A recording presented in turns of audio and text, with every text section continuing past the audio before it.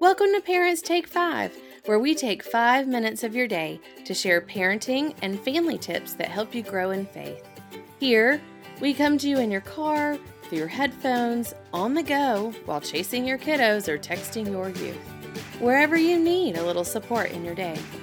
I'm Jen Evans, currently serving as Associate Pastor for Youth, Young Adults, and Families with Young Children at Second Presbyterian Church in Little Rock, and your host. If you have any questions or have ideas, you can find the Facebook group for podcast listeners by searching for Parents Take 5, that's F-I-V-E, and the same is true for Instagram. With that said, I hope you enjoy this moment of sanity and growth catalyst. Don't forget to subscribe to my channel for more tidbits on the fives. Hey y'all, it's Jen. I am so glad to be back. Well, we are out of school and on summer break, and I can't quite decide how I feel about that. I love the extra time outside and not rushing around as much. And I have, quote, the opportunity to look at all the papers and workbooks that students keep. All 10 tons per child. But I'm grateful for teachers and parents who were forced to be teachers during the pandemic. But I have to say, I'm just wondering about a permission slip that we could sign that says that you're sending it all home with the child unless they complete the slip. And this slip would offer a choice for only the top 5 best items to come home, and everything else is tossed in the recycling bin at school, and it does not darken the door. Well, I'll have to work on creating a note for next year. Not sure how well it will fly, but might be worth some more thought. But today I have some exciting news about the next few episodes. We're going to be doing a series on sexuality, faith, and family. We'll hear from folks that will help us have a better understanding of how to approach sexuality and faith for each stage of development. There are anatomical words within the podcast, so if that makes you uncomfortable or a little squeamish for your kiddos to hear, I invite you to pause it and come back to it. But I leave you with a story from a poet to get us thinking along these lines. So please note that the poem may contain language that may not be appropriate for all listeners. Cue parents, decide what you need to do. Here we go. The poem reads, I was in the 1st grade. I was sitting down during story time next to this kid named Michael. I was a normal kid. I chased boys on the playground and I was friends with mostly girls. Who knows what my teacher was reading? I wasn't paying attention. I was staring at Michael. He was my first crush. I didn't know why I liked him, but I did.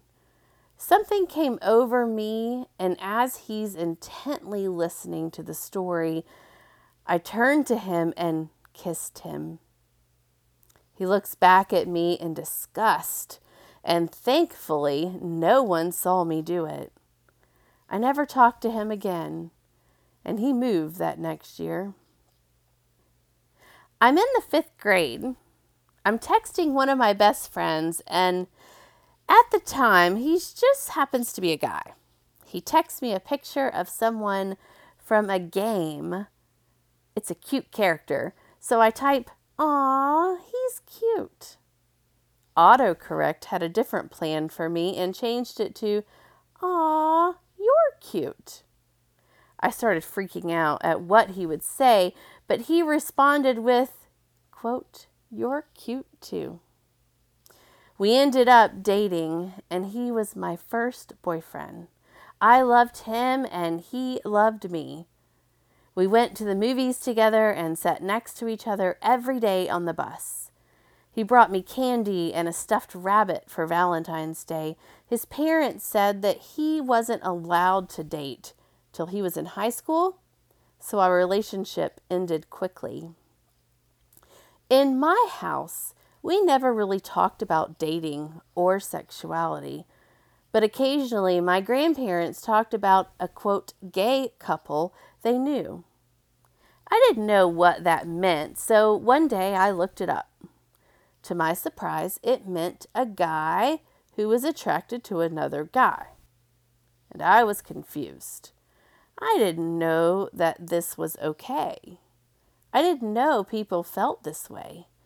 And I started questioning myself. Did I like girls? Did I like guys? I didn't know anymore. And I questioned this for a while. Nobody knew about my build-up question that only I could answer. And it started taking over my thoughts. Because every girl that I saw, I looked away because I didn't want to give off the wrong impression. Nobody talked about sexuality.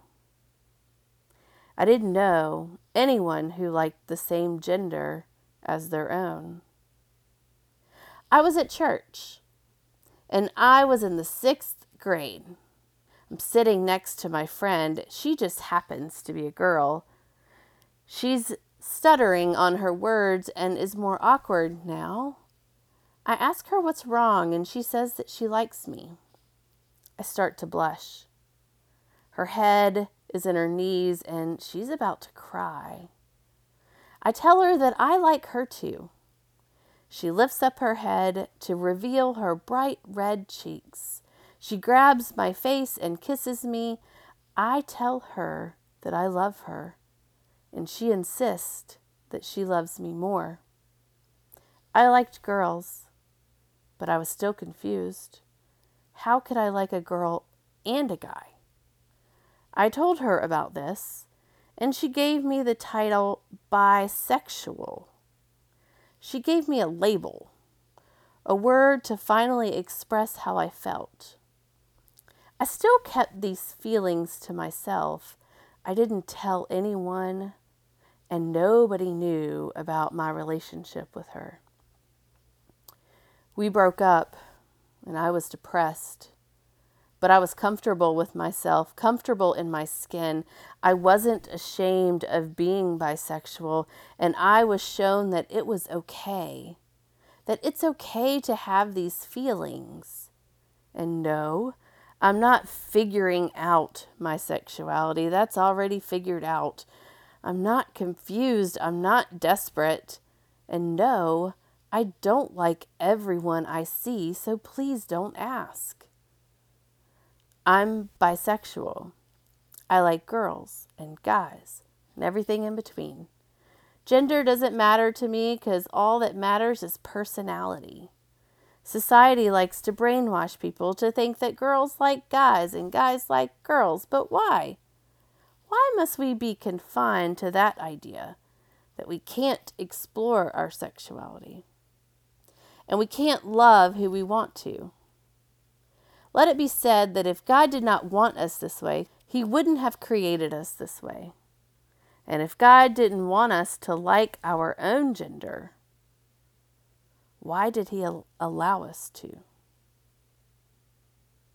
So friends, until next time, whether or not you liked this poem or agree with it or need to listen to it again to sort out those feelings, think about how you learned about your body, consent, boundaries, and self-worth as you grew up.